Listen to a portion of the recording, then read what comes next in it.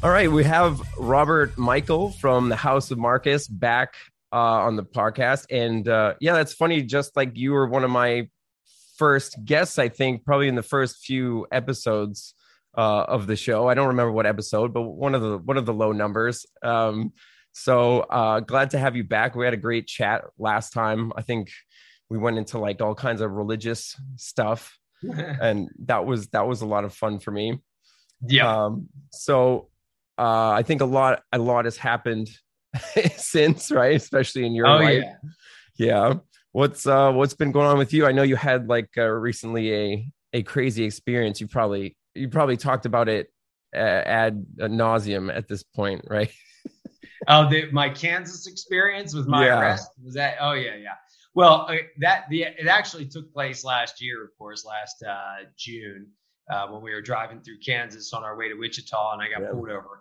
And of course, the officer wants your license and registration, but the first thing he said to me was, can you follow me down the road so I can go catch the other guy too, just to be fair? And I was like, wait a minute, what is that in the course of your official duties? Like, this kind of seems like revenue collection to me, right? Yeah. And of course, I know that it's all revenue collection, right? It's not about breaking any law. I mean, going over Right. the speed limit.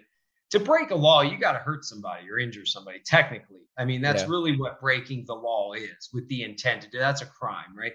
But traffic's all quasi pseudo crime. It's not crime at all. So it's all commercial. And I've learned that over the years. So I just decided to say, you know what? Not today, man.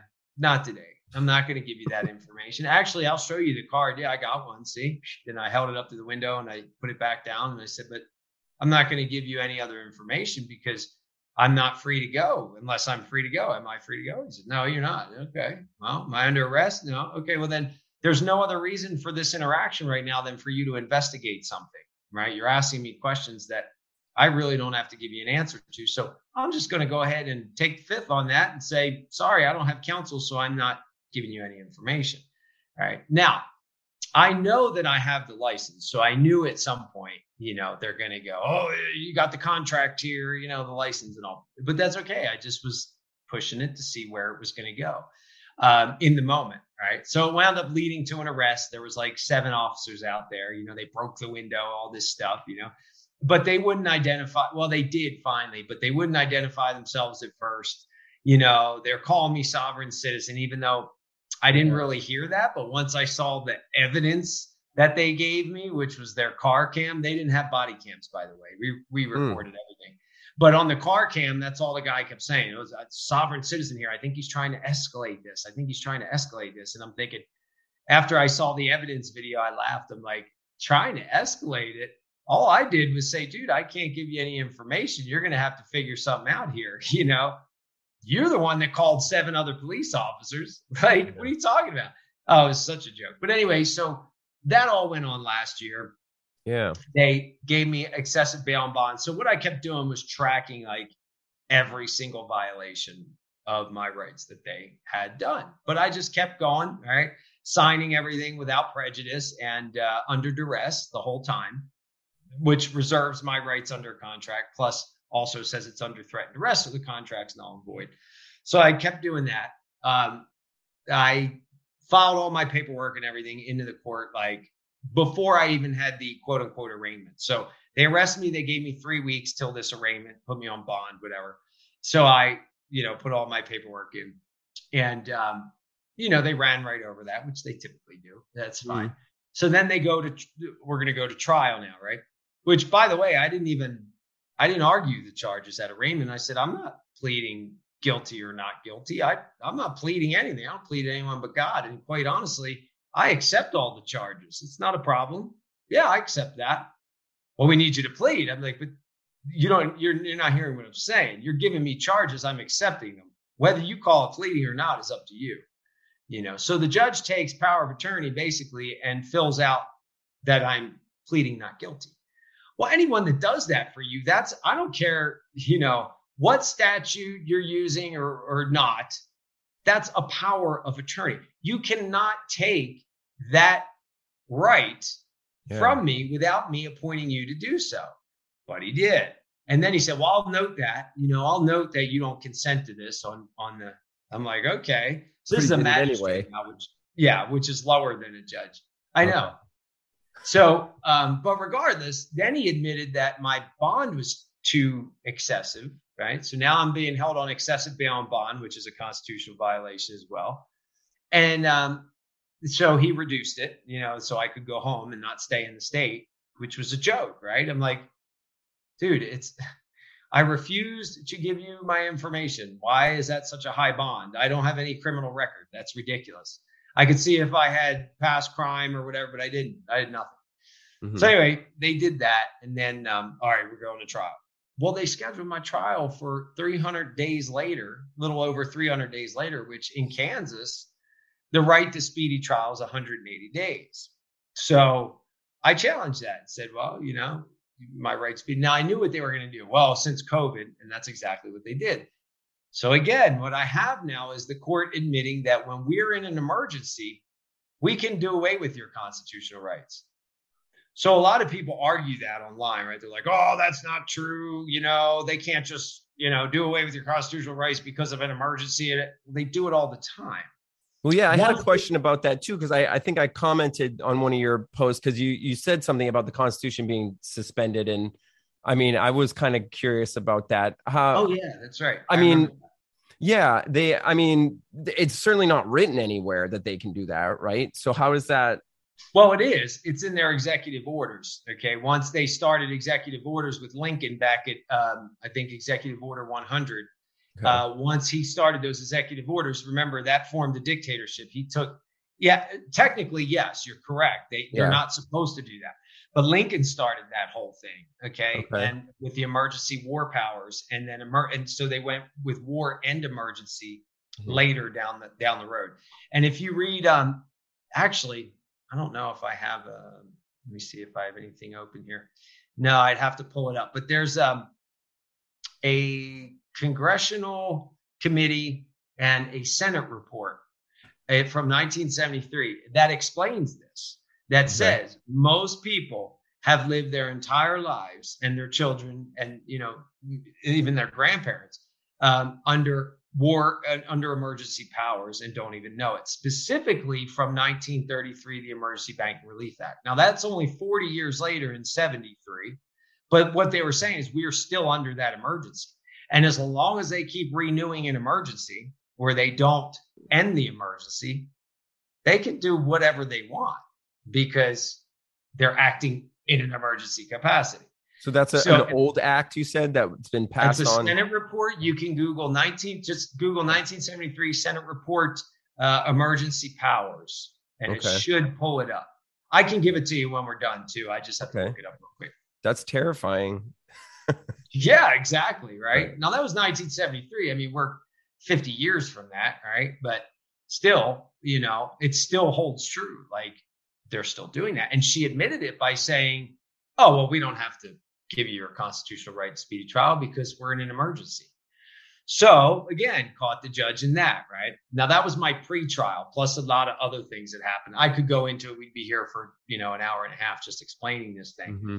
But the bottom line is I knew that they were going to convict me, and I wasn't doing it to use one of these patriot processes to hurry up and get rid of this case. That wasn't the point. I was actually doing it to expand this case, catching them in everything. I mean, dude, I had to do my own trial because I don't use attorneys. Mm-hmm. I've never done a trial before. Now, granted, it was only a misdemeanor, so there wasn't a whole lot of stake here. Well, there was 1 year in jail that they could have gave me maximum. Yeah. But that was the biggest stake, right? So I'm like, all right, well, I'm going to do this trial. I'm going to go in there and I'm going to, follow the rules. Now, I'm not a trial lawyer, so I got to Google everything on my phone while we're going along to make sure that I'm following the rules and what what the rules are for me to be able to handle this case. So I cross-examined all the police, and then I re-examined the police. And I asked them, I said, how many, years of training have you had? 22 weeks. So none of them had any more than 22 weeks. And some of them had as low as 18 weeks of training. And I said, okay, well, how much of that were you taught a law? Oh, well, we learned some law a little bit. They all tried to like answer me without giving me an answer, right? Which the judge, of course, allows. So in other words, like, oh, yeah, we've had constitutional training. Okay, well, how much constitutional training? Well, I don't know. I can't recall. Well, they just skirted it, right? Yeah. Well, do you remember anything about your constitutional education that you had? Well, yeah, we were taught the Fifth Amendment and the Fourth. I said, great. Can you tell me what both of those mean? And I mean, you want to talk about deer in the headlights? These guys were like sweating bullets, man. They couldn't even, they couldn't. Now, a few of them could who had been officers long enough, right? There was one guy that was like an officer for like 30 some years, and another guy that was like 15 or 20. They knew, but the other 4 or 5 didn't know.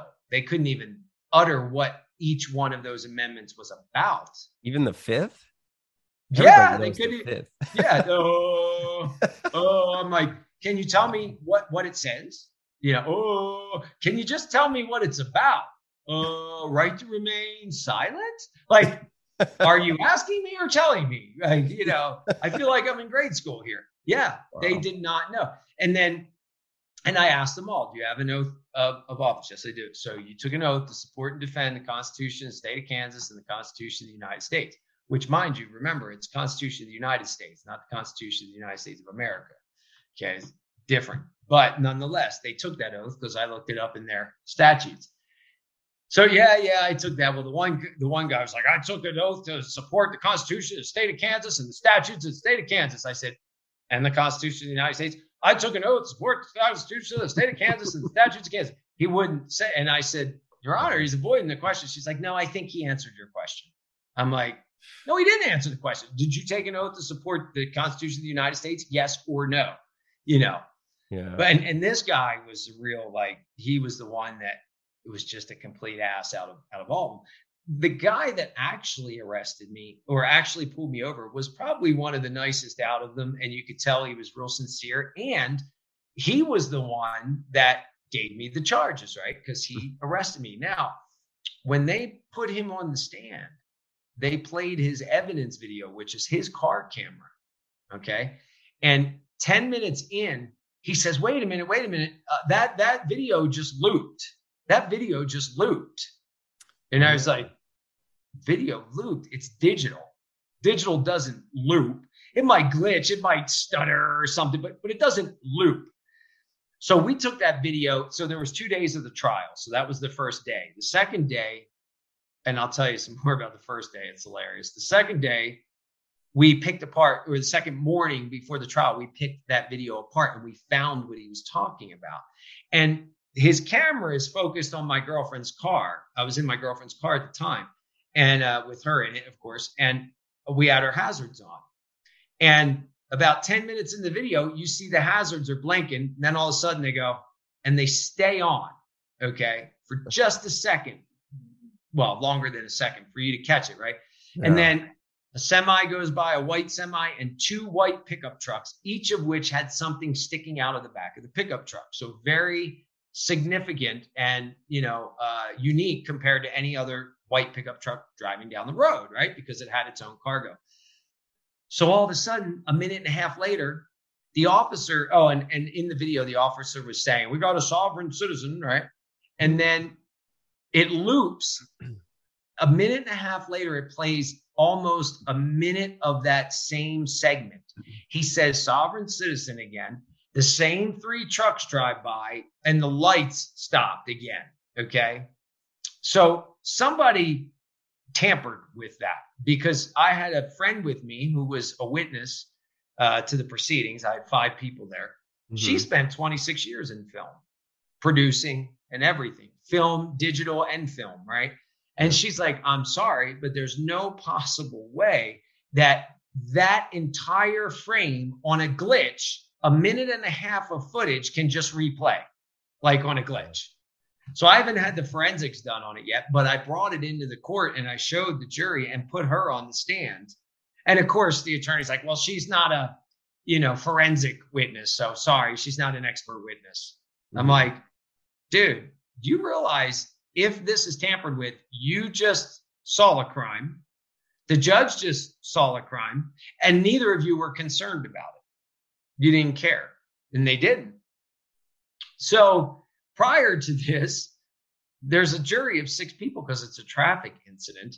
So there's a jury of 6 people, and 3 of them are friends or related to police officers. So I've got half of a stacked jury, right? Like, wow. It was such a joke, but we exposed so much. That was really the point. I didn't care I wasn't there to win. I didn't care about winning. I'm like, she's going to sentence me. It's fine. It's clear. And we had a meeting before the first hearing, me, her, and the prosecutor, me, the judge, and the prosecutor. And at the private meeting, they were concerned about some things that I put into the case, right? But not too concerned, because none of this really means anything. Oh, okay. Well, we'll see when we get this to federal court, because the whole time I've been telling them this is a federal matter.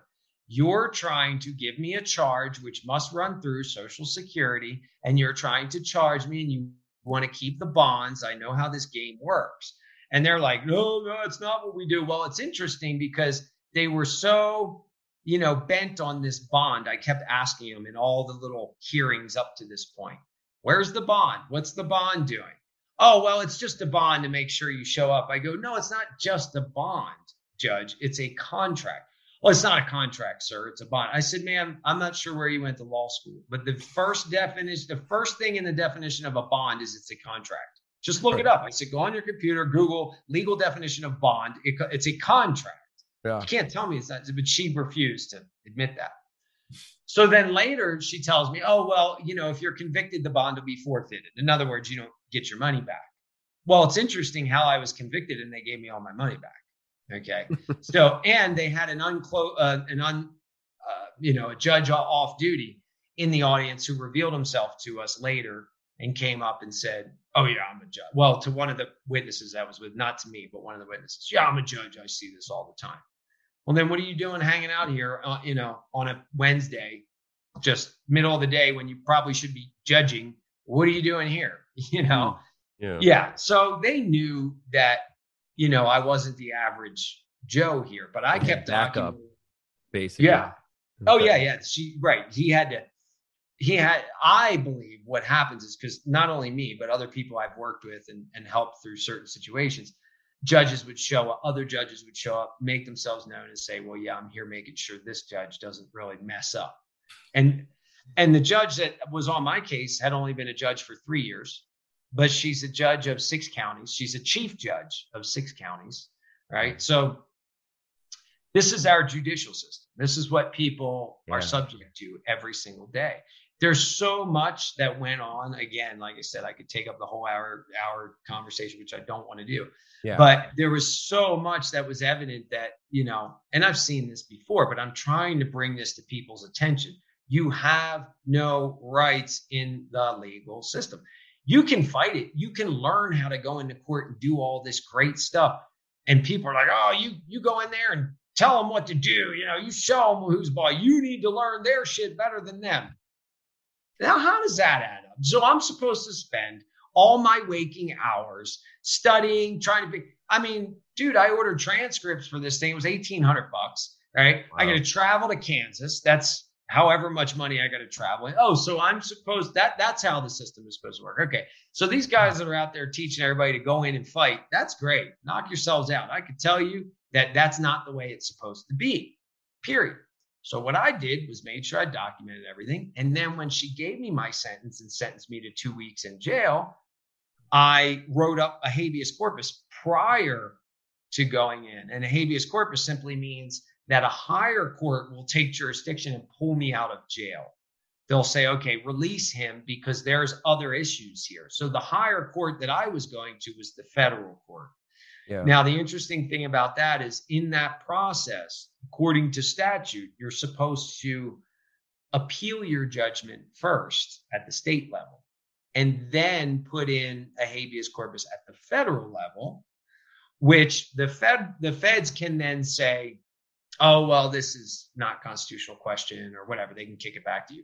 And it's supposed to be in the federal district of the state of Kansas. Well, I didn't do either of those. Because I was like, nope, this is under common law, right? Forget statute. Meaning because of the circumstances here, this is not statutory, because it's clear that your court in Kansas and the higher court, there was a judge there. I can only believe that that judge is from the higher court and has prejudiced my right by being there, observing this case and giving this judge, pointers on what to do. So I'm not going to appeal this. Why would I appeal it?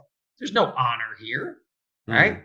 So I negated the appeal process, and then I put it in Arizona, which is where the state is that I'm in, not Kansas's district. And my point for that was, I'm in Arizona. You guys need to step up, feds, because this is all about the birth certificate or the Social Security number and everything, which it is.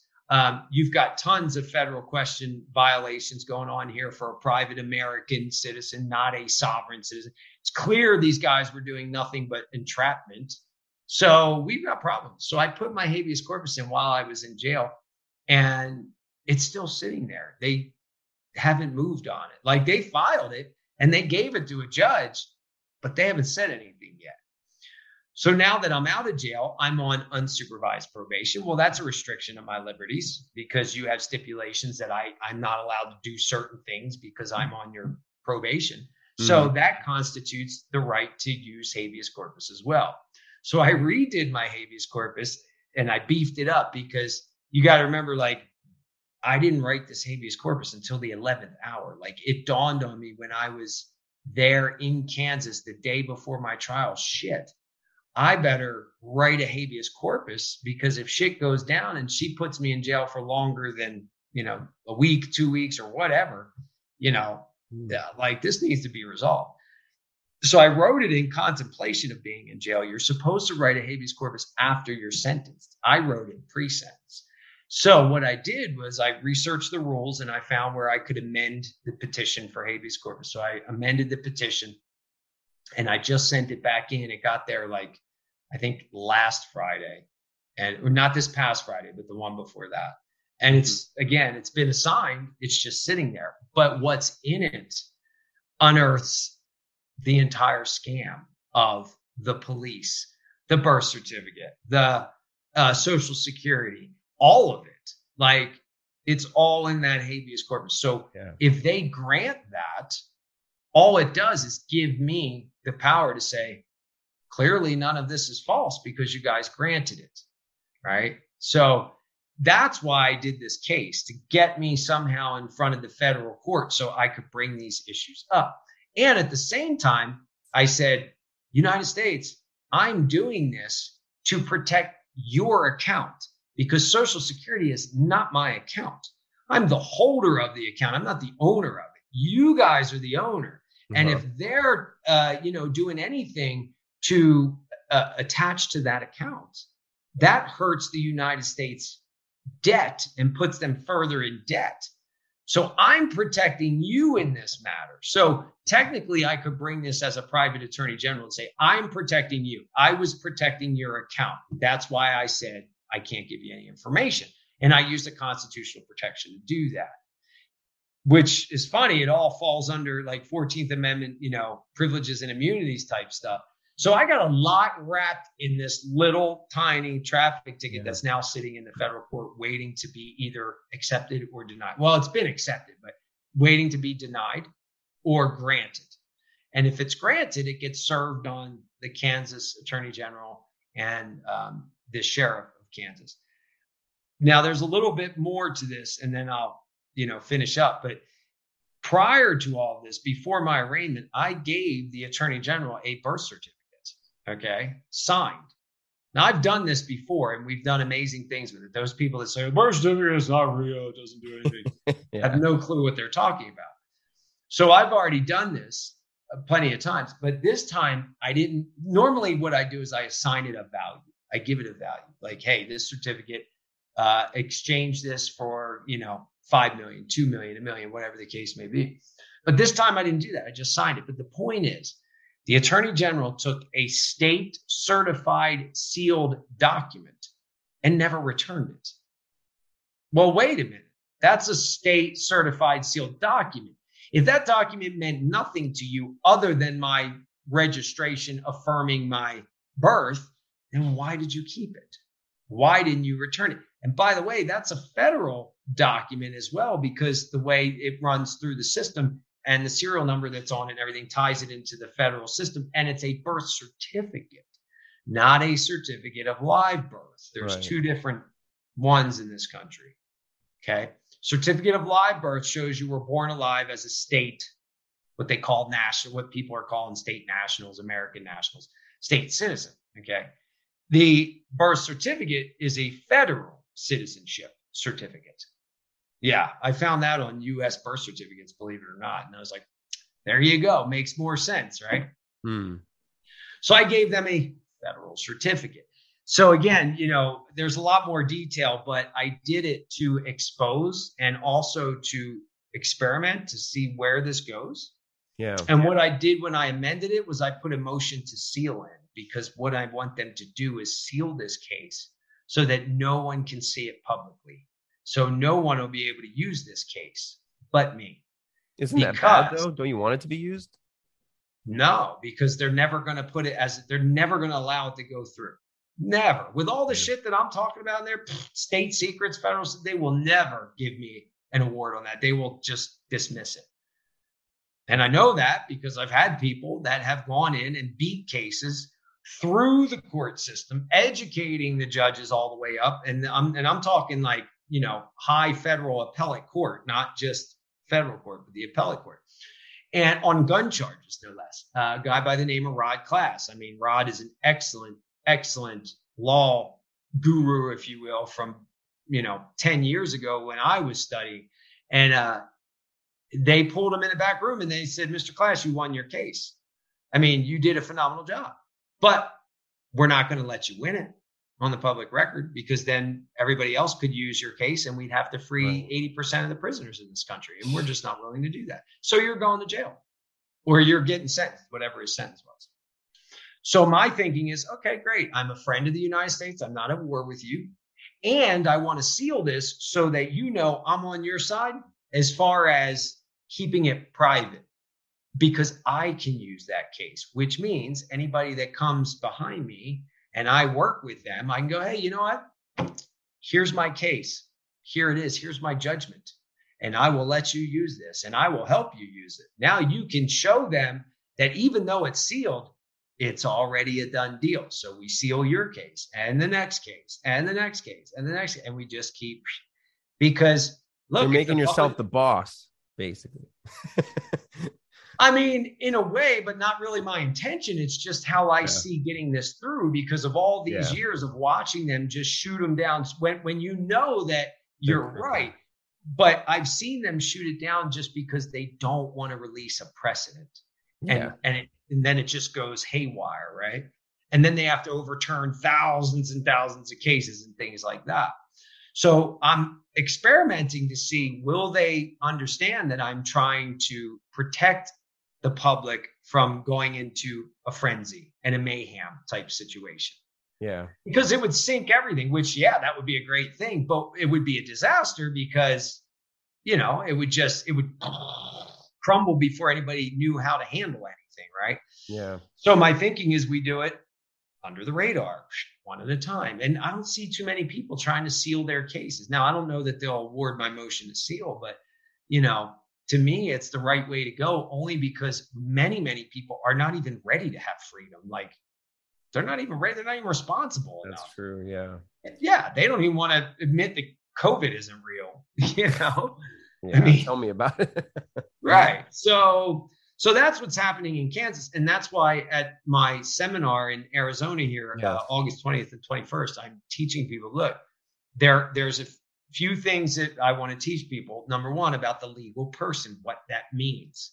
So day one, I teach about the legal person. And then day two, people want to know, how do I operate and still survive in the system without being of it, right? In the world, but not of it. Yeah. Well, I will show you how I do it and how we do it with our organizations that are completely unregistered, private, and we are still able to function. We're still able to bring in funds that are all donated to keep everything going. And it's nobody's business but ours. And I've got the codes that clearly say, No, you can't tax anything, and I don't owe you any tax information. That right in the code, it says that too. So the seminar is really important to teach people like, look, I've been at this for, going on 14 years, and I use spiritual principles and stuff because they're protected in the law.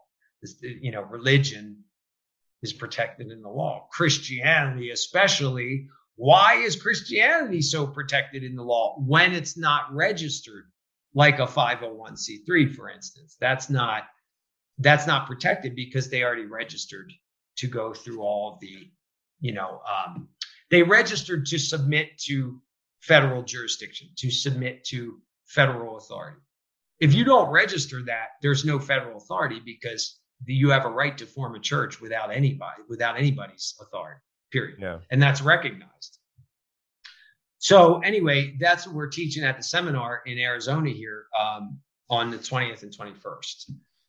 Yeah, that sounds awesome. I gotta say, I've been kind of burnt out myself on the whole law thing. I've done a slew of episodes, and I've tried to spend as much time as I can kind of dabbling in learning it. And I've sent like a few notices to like a local restaurant that denied me service. And it's been so difficult finding the right resources, right? To figure out, how do you write this notice? Where do you go from here? And so I've gone to like the third notice.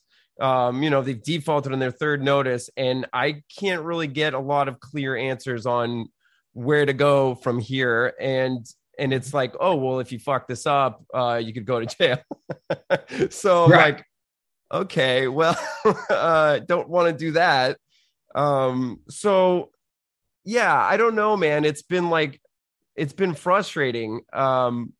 It is. It's because there's a lot of misinformation. And I'll be honest with you. One thing I did was stop listening to people on the internet.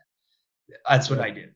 I stopped listening to people, and I just started diving deep into the first thing I start with, definitions always. Like the minute I want to know something about the law, the first thing I do is there a definition for it? What is the subject? Is there okay, bam. So I go to the legal dictionary. That gives me clarity on, that's what this thing is. Whatever the subject might be, right? You say negotiable instruments, right? People talk about, negotiable instruments and A for V and UCC and all. Okay, well, I want to know what a negotiable instrument is. So I go in, I look up negotiable instrument. Okay, great. Now I have that. And then I keep going and putting all the pieces together. But it's taken me 14 years. So I understand your frustration completely, man, because I was at that point, my first and second year in. And now what we're doing is trying to create something bigger so that you won't have to do that, so that people won't have to do that. If you understand that the principles of privacy and jurisdiction and where their jurisdiction starts and stops, it can become a lot easier, but you have to build something first. You have to have a group of like-minded people that all stand together. Without that, we have nothing. And that's what the House of Markus is constantly trying to get people to understand. We're not doing processes. We're not handing out notices and affidavits and do this and do that next and trying to direct people through their cases. No, we're saying, look, here's how we start. We start with a record. We build that record, and then we all build it together. And the more we build it together, the more powerful it becomes.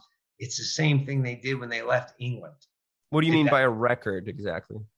Well, without records, you don't have anything, honestly. Right? Think about it. Like, what do they use against you? We got your driver's license here. We got your, credit card debt here. We got this. It's always a record, but you don't have any records. You don't have nothing, right? You have no state documented records. So what I do is I build a public record in the county. Okay. That way the county court certifies that this is out at the public at large, okay, which is called constructive notice. My constructive notice to the world is out there. Now all I have to do is notify the attorney general, the police, whomever, and say, y'all better look at this record here before you take another step. You've been noticed. If you take a step and you breach anything that I've put in that record as far as my right to property, which is my body, whatever, we've got serious problems because you've already been notified and it's public record. It's not just, me saying it. No, it's public record. I've documented, I've put it in the county. The county recorder has recorded it on the land records, which is super important. So the only way to do that is with a power of attorney. And people are like, well, how do you do a power of attorney from yourself to yourself? Because you have to. And if you're not savvy about it, yes, you will get shot down. So again, that's what I teach people. This is how I've done it. They follow what I've done. It's up to them, because we don't tell anybody to do anything. We don't say, do this, do that, do this, do that. I always say what I would do, and you're more than welcome to do what I would do. And as a matter of fact, my work is offered in the membership for a donation. You can have my work and you can do what I do. Right. So in that, and what you're doing with that is you're building a solid foundation of hundreds and hopefully thousands of people all doing the same thing. Yeah. Then when it comes time to take another big step, everybody's uniform.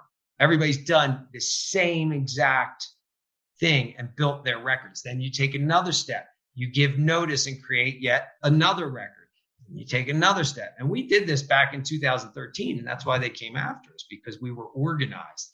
And we were giving them notice based on the fact that we had thousands and thousands of people all over the world that were together in this group and were organized. Okay. But disorganization, when you go to some guru's website, he's like, buy this paper, buy that paper, do this, do that. But there's no organization as to who's running this thing? Like, what is it? Is it an LLC? Is it unregistered? Like, what is it? Yeah. We're building a actual society, The uniformity is definitely important. And I certainly know great people doing this too, along with yourself. But it is hard because they're stretched very thin and they have like a solid group maybe, but it is really hard to kind of like build that community. I think that is really important. But with all this stuff in your method, it's sort of like it's dabbling within the legal system, correct? No, what you're doing is you're actually, when you record a document like that, you're actually lawfully acting to say, here's my declaration. Here's what I declare to the world. It's no different than a Declaration of Independence. Here's what I declare that I am in relation to everything. Now, you got to bring against me otherwise. And how are you going to prove that? You're not me, number one. So it's not actually operating within the legal system. It's actually giving the legal system notice that you don't belong to that system. You have property that system assumes a right over, sure, but you're breaking that down too. And you're saying, nope, here's where you don't have a right anymore. Here's where I'm drawing the line. So that's what the record is about. So what's the difference between doing something like that and then how other people go for like their straw man or their, set a KV trust? I've been learning all these various things. What are they all just different methods or? They're all different methods. However, there is no straight and direct method to get to your Sesta KV trust. There isn't. It's just not there. There's no statutory procedure, which means, you can make one up, but that doesn't mean it's going to do anything. Now, people doing all these different processes are accessing it in certain ways, just like I do, right, in my own way. But that's not good enough. That's not a solution. That's let's put a Band-Aid on it because I know how to do this, but, and I can teach people, but ultimately I'm going to die. And when I die, everybody's lost because nobody knows what to do. That's not good enough. That's not a solution.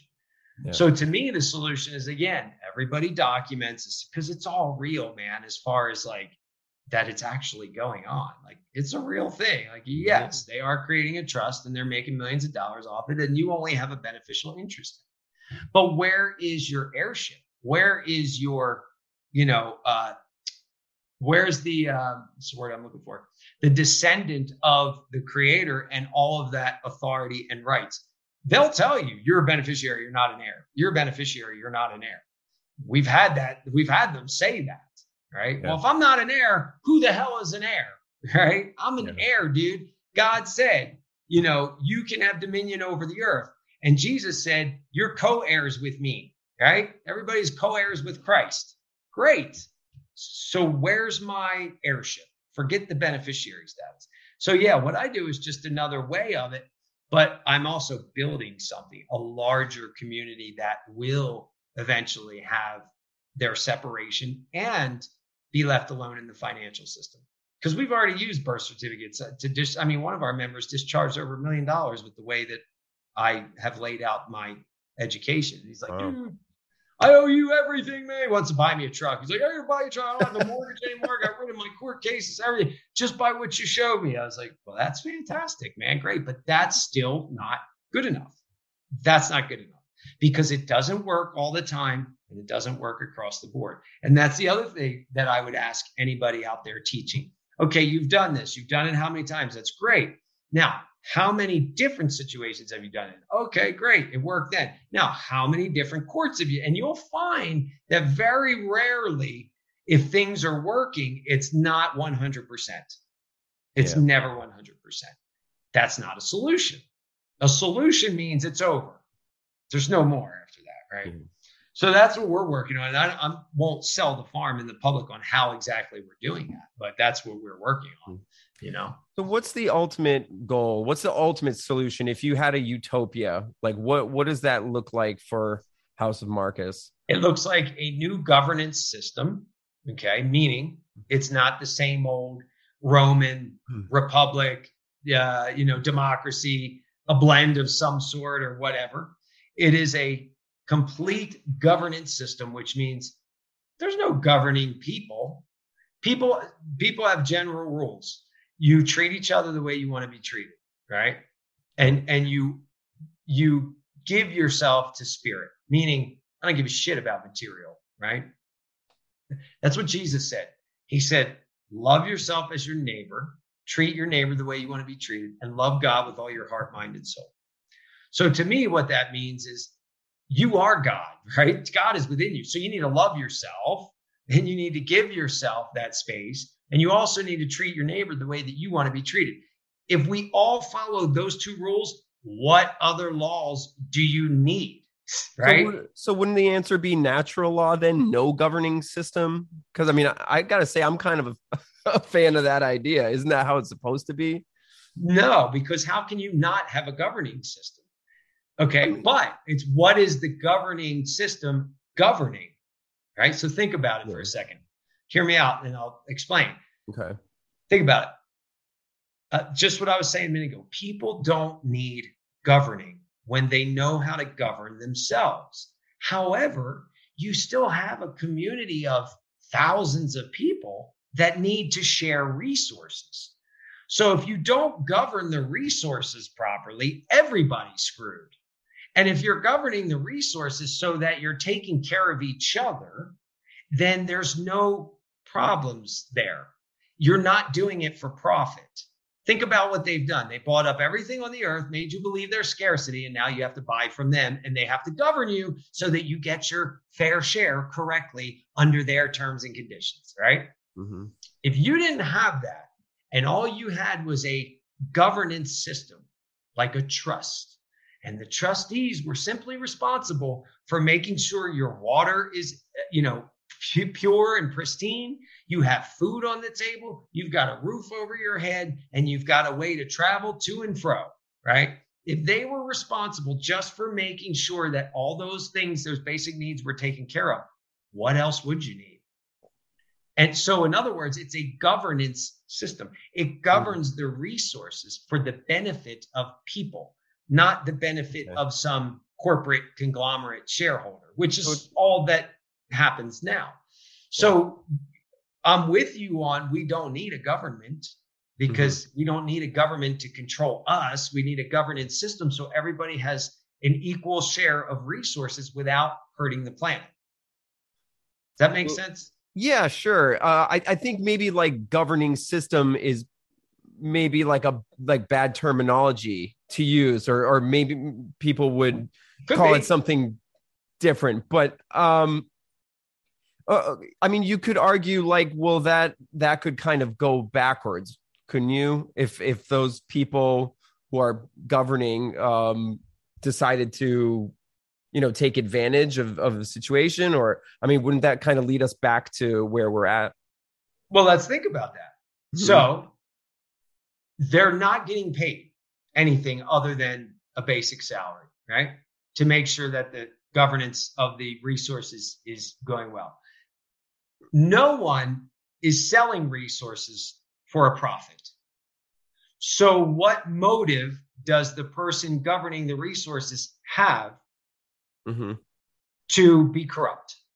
Yeah. In other words, no one can come buy you out and go, hey, I'm going to pay you. Well, we don't use money. What are you talking about? We don't need money. There's no money here. We trade credits or something, something to that effect for our labor, but nobody owns the resources. They're all divvied out. So what's the motive? Because I thought about this. I'm like, what motivates people to be corrupt? Money. Yeah. Money. And I've been in behind the scenes on political handshake deals back before I was awake in Baltimore. And I saw, I'm like, these sons of bitches, holy shit, man, there's no law. They just buy each other out. Oh yeah. It's all dirty. Right. There's no voting. Guys are just buying each other out. So I started to think, what motivates that corruption? Money.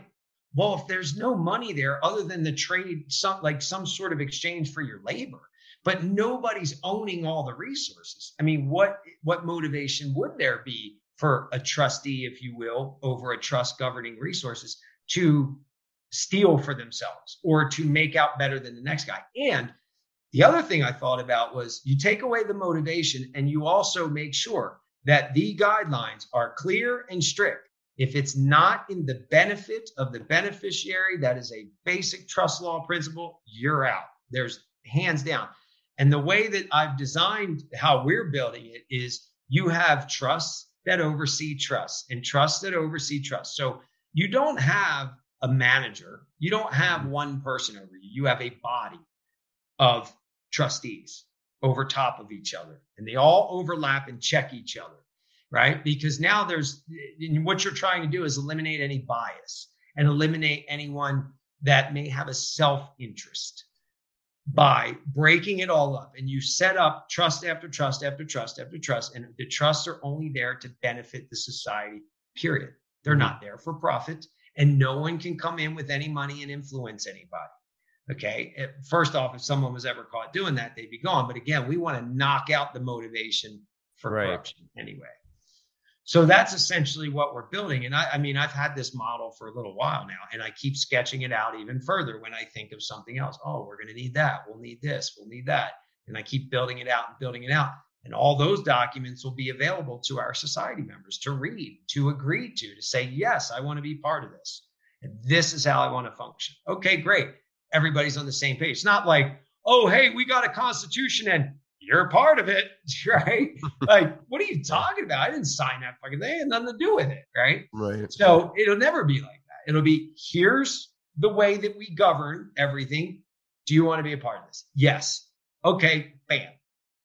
Do you want to be out? Yes. Okay, bam, you're out. Then we won't bother you anymore. You're done, right?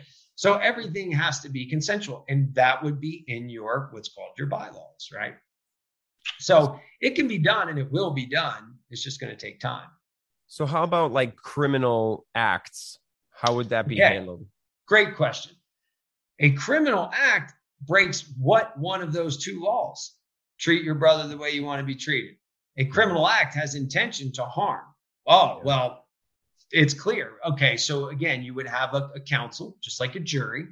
Okay, and my opinion would be that person would get a few chances. Maybe call it 2, maybe 3, whatever the society decides they think is good, right? So what I mean is your first chance is the counsel says you need to be rehabilitated because you clearly had the mind to hurt someone.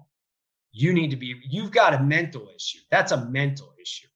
When you commit a crime to hurt someone's property or someone, the one thing that they don't tell you has to be there. Well, sorry, they do tell you this part.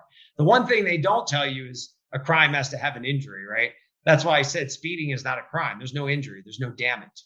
A crime has to have injury and damage, and then it has to have intent and the actual act, right? So the act of the crime, which is called mens actus, right? And then mens rea, which is the mental capacity to Mm-hmm. harm or injure someone. That's a mental problem, right? Oh, I want to hurt you. Oh, I want to damage your property. Well, dude, you need to chill the hell out. Why would you want to do that to somebody? Well, they made me mad, or whatever the case is. Well, we need to check why you got so mad over that and give you some real psychological help. We'll rehabilitate you. There's no jail. So that person would get rehabilitated by the community, by the family members, by the people that supposedly love them. Or if they don't have anybody, the community will love them back to health. You do it again, maybe you get one more chance. Maybe you don't. Maybe at that point, you're just exiled. Sorry, you're out of our society. Go out in the wilderness and live on your own. Go back to the other society if there's another one, but you're not welcome here. And it's that simple. Sorry, we don't operate that way. I mean, we're not going to play any games here and, try to coddle you and say it's okay and charge you money and put you in a cage and let you back out to do it all over again. That's stupid. Yeah. That hasn't worked for 5,000 years. Why would it ever work again? It won't. So that's how we would handle that situation. So crime eventually gets weeded out because people either learn, if I don't straighten my shit out, I'm not going to be supported by this community anymore, period. Mm-hmm. Or they're out. It's one of the two. Now, there's also damage and injury by accident. Somebody that didn't have the thought to actually harm or injure someone. So again, that would be brought in front of what you would call a counsel. I don't even want to call it a jury. I hate that word, but a counsel that would say, yeah, you know what? We looked at this objectively and we've seen everything and all the evidence and all, and it's clear this guy did not have an intention to harm anybody, and he did it by accident. So now we have to help the person that was injured. Now we have to, again, the community gets behind the person that was injured and helps them and these two make sure they mend their relationship. It's like, dude, if I came to your house and I broke something, I'd be like, yo, dude, I just broke this, man. What can I do to make it right? Can I fix it for you? Can I pay to have it fixed if I don't know how to, so you and I are actually having a conversation, the victim and the perpetrator. When does that ever happen? Never, right? Even in an accident, you don't get to talk to them. It's like, there's all this tension. Yeah. People get angry because their shit's broken or damaged or whatever, or somebody's hurt. No, you put the two together to talk about it. You'll see if there was a real intention to hurt the person, if they don't want to talk about it or be involved with it, right? So again, this is all psychological stuff that can be handled. It's just got to be set up right. I'm definitely a fan of that aspect of common law, the kind of man-to-man working things out. And I think that appeals to a lot of people. And I also think that we're meant to live in much smaller communities than we are, which makes it easier to kind of govern yourselves, right? We're now put with thousands and thousands of people, it's kind of a mess. So maybe that's part of the problem. Yeah, could be. So again, the way that I would envision it is there's one overarching set of human rules, right? Or mankind rules, if you will, for people that don't like the word human, and everybody lives those, which is very basic and simple. You don't hurt anybody. You don't have any intention to hurt anybody, and stay connected to who you are in your spirit, because that's going to guide you through everything. And you're going to heal those psychological traumas, right? By being connected to spirit and being able to look at yourself in the mirror. So those two things are huge. So you have this overarching, yes, we all agree to be part of that, but we have our little communities that govern themselves too. And that's where the trust and the resource thing comes in, right? Mm-hmm. There's no central resource place that controls everything. Everybody gets to choose how they want their community to operate, and everybody pitches in to do that. Even if I disagree with how the neighbor's community operates, I'm not going to go to war with you. I just disagree, and I want to live over here in this community. And we want to use our resources this way. Great. Are you harming anybody? Are you damaging the earth? Great. Hey, we're all for it. I mean, that's how I would do it. I would not want the earth to be damaged or anybody to be harmed. Mm-hmm. And there's a ton of things that'll come up with that, right? I mean, just take the vegetarian, vegan versus, meat eater thing, right? I mean, you'd have to have a community of meat eaters. Fine. They're not hurting anybody. And if there is game for them to do that, It's They're okay. vicious, the vegans, man. You don't want to piss them off, though. Hell no, man. That'll take it out of you, boy. Let me tell you what. They don't hunt no animals, but they sure as hell do hunt some meat eaters. I'll tell you that much. Oh yeah, yeah. I get the most the worst blowback from the vegans and the religious people, and then germ theory. I think. Yeah, those are the big ones. Wow. Yeah, and then the religious people. I mean, think about it. They're all just stuck in one perspective of how how spirituality has been taught to them. At the end of the day, Yeah. I mean, you could take any religious text and apply it in relatively the same way if you cut out all of the this is what it means, right? You cut out all that previous preaching and education on what it actually means and really just apply the basic principles of it. There's no religion. They're all just talking about being connected to spirit. Yeah, absolutely. And I think that gets really lost in a lot of that stuff, and I've tried to kind of impress that upon people. I've done an episode recently about religion, and you don't need a book, a manual, or any kind of like structured religion to have morality and to operate spiritually and be good to people. That's right. Yeah, so I think it's just unfortunate, that they're so synonymous, right? Yeah, totally. And again, think about why would that even happen? It is merely for control. Like if I can get you to believe something, I can control you by what I got you to believe. Like it's that simple. Yes. Yeah. All the books are that way, in my opinion, and all the people that preach them, Right. And again, I use the Bible because I understand it as it applies to the legal system and how the legal system was built off of those specific principles in that book. I don't look at it as a religion that everybody has to follow, No, there's other religious texts out there you can follow. But I know it from my own experience in the legal system is why I use it, in its pure sense, meaning its pure sense is really to just connect and that there is no God higher than you, right? Because you are God. And that's what, like, think about it. What they do with Jesus. They created this man by the name of Jesus. And then they said, oh, he's the only one that can do this. Nobody else. In other words, you suck. You'll always suck. And don't think you'll be anything better, right? Yeah. Like that's the religion of it. That's the brainwashing. When the man himself in their own book says, you shall do greater things than I.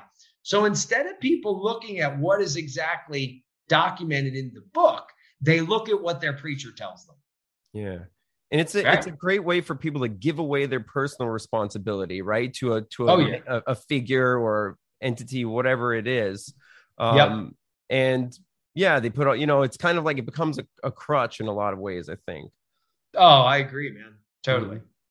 Totally. Now, I was raised Catholic, so I had to overcome all of that and get into my spirituality. I mean, I was raised Catholic till about 7th grade, but my mother was the one that was like, oh, no, we're getting into New Age. Like she got into all that stuff back in like the 90s, the 80s and 90s. And, got us all turned on to it. So I have a much, much deeper, spiritual connection than any book is ever going to, dictate for me how to be.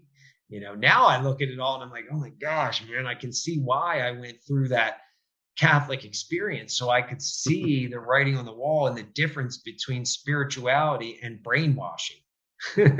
Yeah. I think spirituality is so much more powerful, and like the more I've researched into, science and like the nature of reality, you realize it's so much more stripped down, but so much deeper and like more beautiful, I think. When you figure out kind of like what's actually going on, it's so much bigger than a book or an organized religion. That's how I feel, at least. Totally. But I asked my buddy this in our episode, and I wondered what you thought about it. They definitely go hard against like Christians. And of course it's like implemented in their laws and all that stuff. Why do you think they do that? Well, again, because you always have to have a war. You have to have a war, period. I mean, that's how the planet functions, right? Yeah. So that divide and going against the Christians and all causes this war that they need to survive.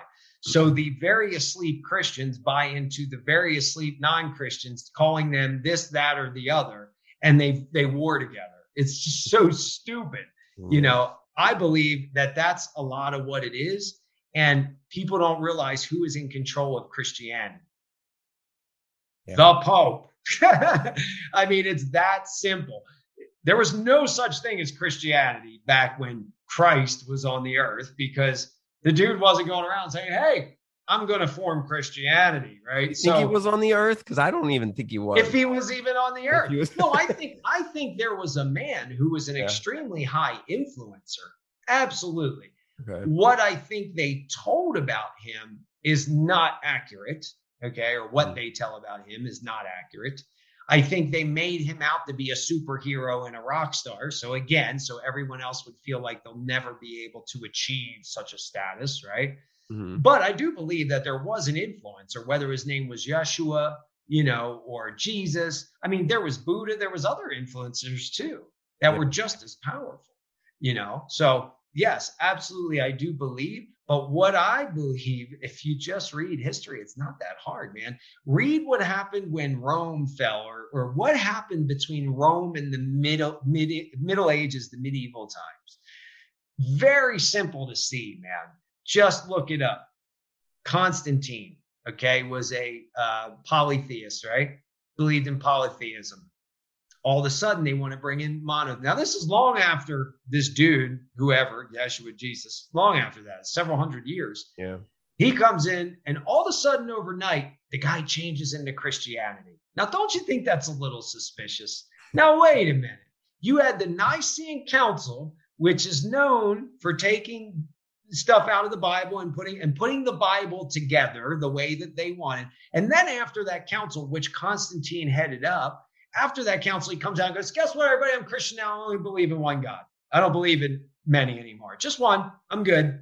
What the hell is that? Like, yeah. So you can see that they created Christianity to hide what they do in their own satanic ritualistic practices. That's what they did. I was talking about this on my feed the other day. I mean, the whole like drinking the blood, eating of the flesh or whatever, right? That's very friggin' satanic, right? Yeah. Why are you drinking blood? The blood of Christ and eat his body. Yeah, that sounds like fun. It's, I mean, if people looked into this, like really looked into it, there's really a lot of fucked up shit. Yeah, dude, it's like when I was a kid in Catholic school, man, it was so eerie to me to go into the church when we had to, during school, we'd have to go in the church and see this dude hanging on a cross with a crown with blood coming out of his head, stab wounds in him and shit, nails in his hand. And I'm thinking, I remember being a kid going, I just don't get that. I don't understand that. And that tells me now from my spiritual connectedness and intuition that what I was picking up on as a kid is that's not true. That's not true. Period. It's not fucking true. And he did it on purpose. Yeah, he did it on purpose to save you. Because you're such a bad person. When you're born, you're a bad person. Right. What the fuck are you talking about? God doesn't have a beard. What I realized about the Bible. So if you read the Bible as original sin being born into the material illusion reality. So forget the word sin for a moment, but know that it's being used to signify to you, you're being born into a fictional reality. Okay. And because you believe in that reality over your spiritual reality, sin. See what I mean? That's what sin is. And being born into original sin, being born into the belief that this is all there is. There's only material, and I have to want material in order to be happy. Yeah. It's not about being a bad person. It's about not knowing who you are. So when you are reborn, well, not reborn, because that would be, but that reborn would be saying you came back out of the womb, but born again means that, now I'm awake and spiritually connected. I'm born into the spirit. Again, these are concepts that the Christians will throw freaking stones at you and daggers because that's not true. You got to say 50 Hail Marys.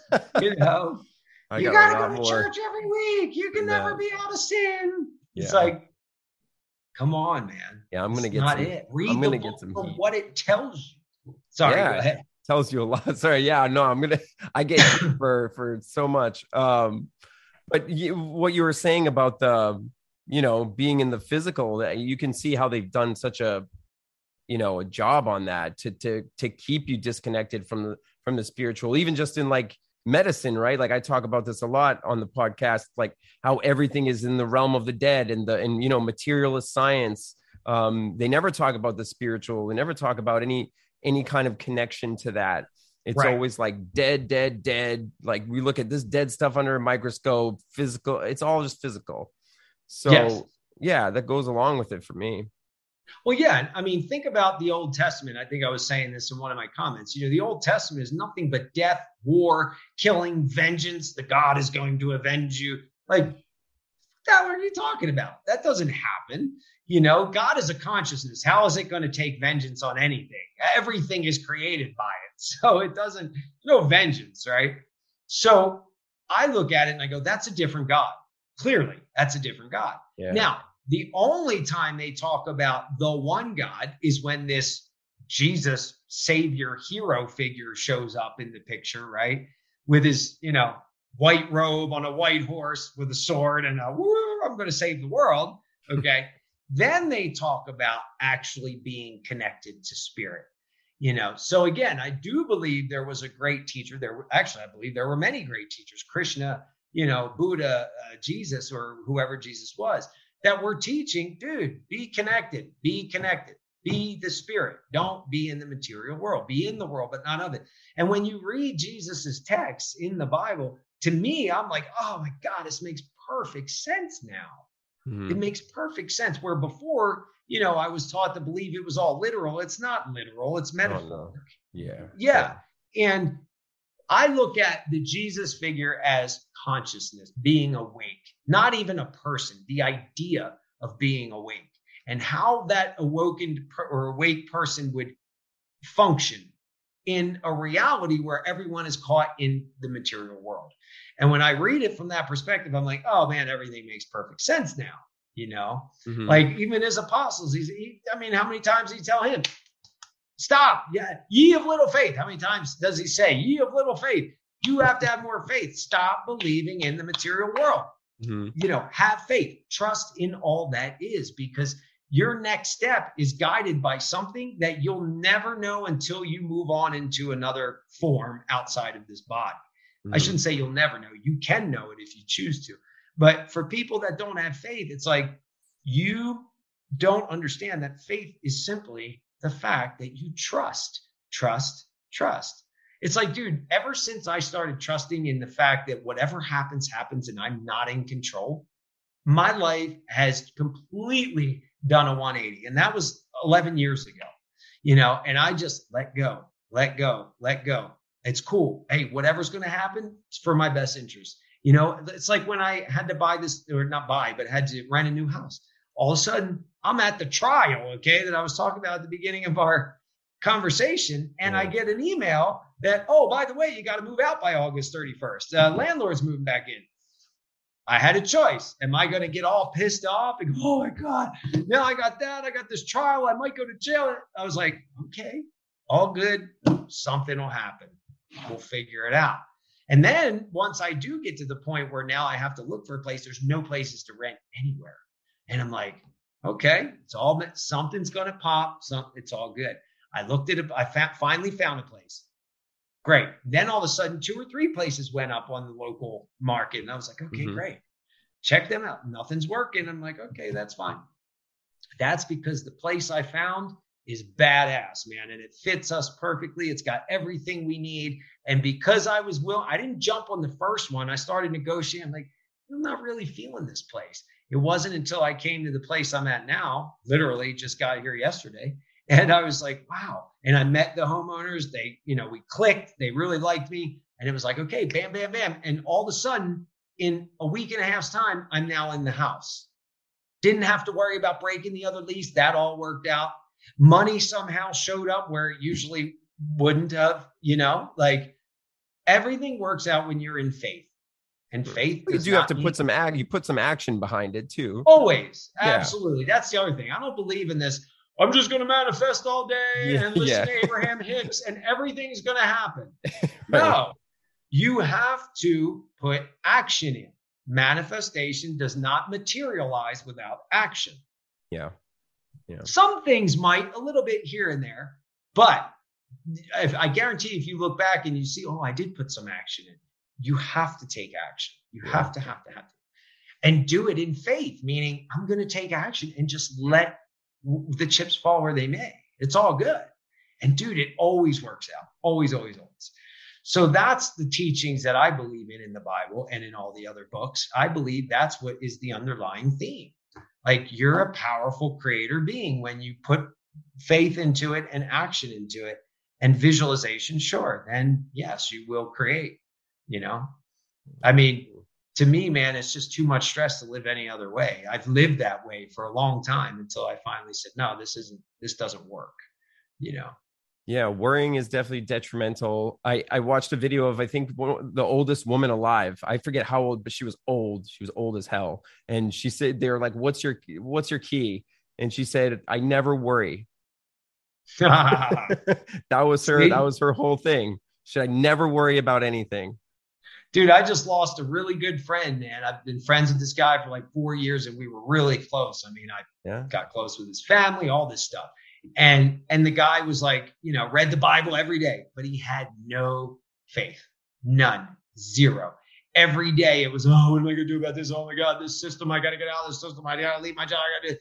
And I would always just be there as a shoulder, like, look, dude, I'm not going to tell you what to do. I'll just make suggestions. You do your thing, man. I'll support you no matter what. And the dude wound up screwing me.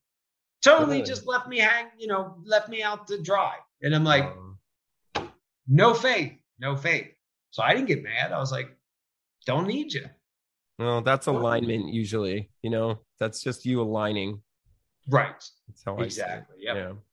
So the more I come into alignment, the more the people who aren't in alignment move out, Yeah, absolutely. And it's a constant thing. And so many people are afraid of change or learn. It's like, dude, I got over that in my teens. Yeah, I did. And that's a big thing with the the law stuff too. It's like you have to be ready to change your mindset, be ready to leave the system. And I mean, you can't be like meek about it. And there's too many people not willing to kind of like put the energy that's required in. Very true. Yeah. And they're afraid of, so the law stuff is a lifestyle change. Yeah. Period. And what I do see too is what I don't see is a lot of people teaching that lifestyle change or being upfront about it. That look, if you're trying to do this just to save a traffic ticket, a debt, a mortgage, you're not changing your lifestyle. So you will eventually suffer because your life is trying to get you, or your spirit is trying to get you to see that you need to make lifestyle changes. Like, how committed are you to it? And that's the thing. Like, I've committed my entire life to this. That's why I don't buy property, because that's against everything that I know, because it's such a, sham, and it's all and you never own your property. It's all taken from you from signing the paperwork. So there's no way to do that without, there's no hack for that. Well, there might be. I just haven't spent time on it because my focus is on a solution, of building an organization that's organized of people that truly want to form a new society and do, or have, I should say, already made life changes and will continue. Mm-hmm. So for me, that's always been my focus. I've had all of my friends and family focus on, the drivers driving without licenses, mortgages, UCC, all this stuff. I was like, no, that's not me. I don't want to focus on that. I want to focus on a damn solution. I want to build something that will stand for hundreds of years, if not longer. Because to me, all that little shit you guys are doing is a Band-Aid. And everyone that's done it all, they've either lost their home, some of them got lucky and got a mortgage discharged, but even some that have gotten their mortgage discharged still got their house taken from them. Oh yeah, they still came to the house. I've seen people with license, no license drive for, 5 years, and all of a sudden jail, and then constant after that. Bam, bam, bam. They wouldn't leave them alone until they put tags in the car. I mean, it's like, so again, I look at all that stuff and I'm like, yeah, those are great steps to take and very brave and great for your knowledge. But ultimately, we haven't reached a solution yet because we're still fighting this shit. That's why sealing my case to me is important, because if I could take someone else through, then I could take 1,000 people through, then I could take 100,000, then I could take 1,000,000 through once I figure it out. I just got to go through it to figure it out. I'm not one that can teach by reading something. Like, yes, I've got tons of law books, which, by the way, that's another suggestion. Anybody that is into the law thing, like, go to a real resource like a law book rather than somebody online telling you what a law book says. Because that's kind of like the preacher that tells you what the Bible says. It's no different. Like, you have to go to the resource. You have to. But anyway, where was I going with that? It is very, very important to make those lifestyle changes, be committed. And yes, really do your homework, but do it for you, man. Do it for the bigger solution. Don't just do it for the money or for the easy, don't do it so that your lifestyle stays the same, because it'll never work. It's either you do it one way or you can't serve two masters, right? It's like the Bible says, you can't serve two masters. You can't try to satisfy the system and then go against it at the same time. I mean, it's two masters, Yeah. So what do you have going on in August? You have a seminar, right? And you're going to deal with all this stuff?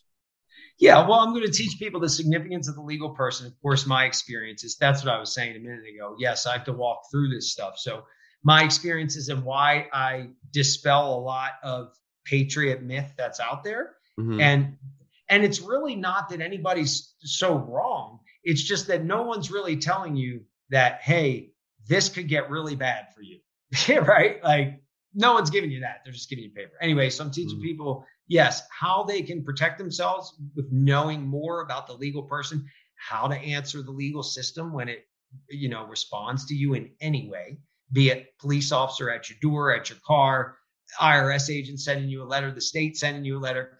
I teach how we can respond to that respectfully and get them to just go away because they don't even want to mess with you. And then the second day is you want to set something up that is really going to help society and yourself. Here's some ideas and here's what we've done. And again, I don't want to sell the farm on that, but because I'll get into like PMAs and why I think they're not what everybody thinks they are right now. Mm-hmm. Okay. Because they're being fed a lot of bullshit from people that don't really have a lot of experience with them. Okay. They'll tell you they do, but a lot of people have PMA experience of, hey, I found this on the internet. Here, buy this off me. Trust me, nobody can touch you. Right. Next thing you know, hey, it's the state. Right. And then the people with the PMA are like, what do we do? And then your guru is gone and he doesn't answer the phone.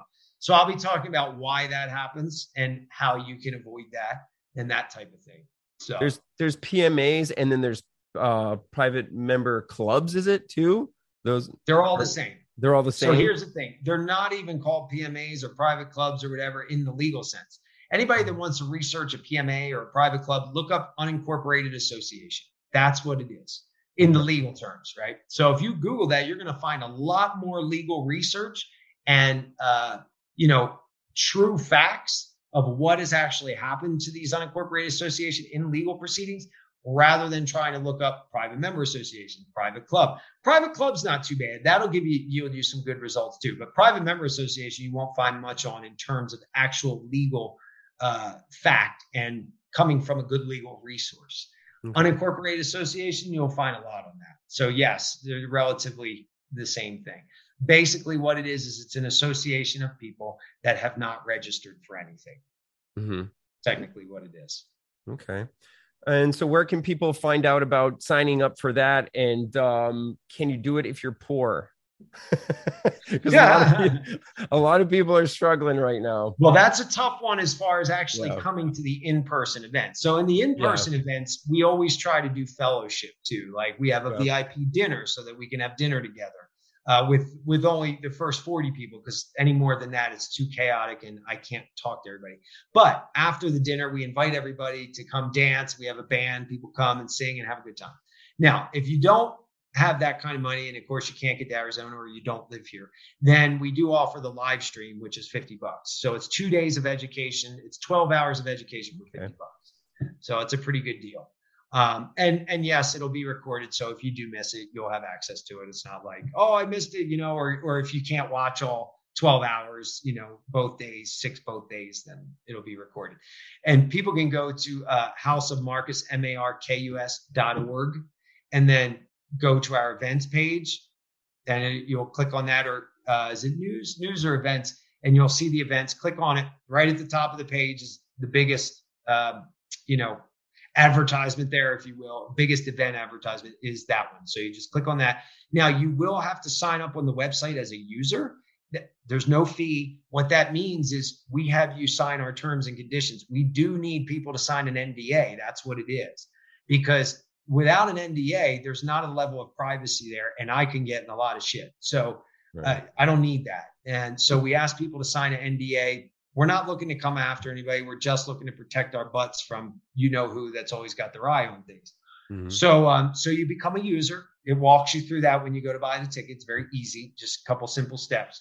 And then, you could buy the live seminar or come in person. I mean, we'd love to see people in person because the events are awesome. We've already done 3 of them, and we've always had a great time with everybody. So fellowship is really a big deal to us. Sounds awesome. If I was in the area, I would definitely show up. Man, we're gonna get you out here. Oh man, you never know. I got to go somewhere, so it's possible. But thanks, man. Thanks for coming by again. It's been a great talk, so I appreciate it as always, and I hope people check out your stuff. Thank you, man. I definitely appreciate you having me on, and I always love having conversations with you. And I do appreciate your very open mind and, unbiased, man. I really appreciate that. Oh, so thank you. Sure. All right.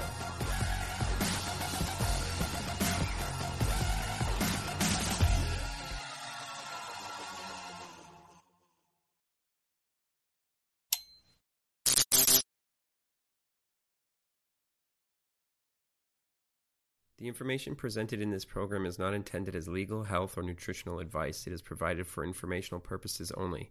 Alighton does not endorse nor accept responsibility for any statements, views, or opinions expressed by its guests.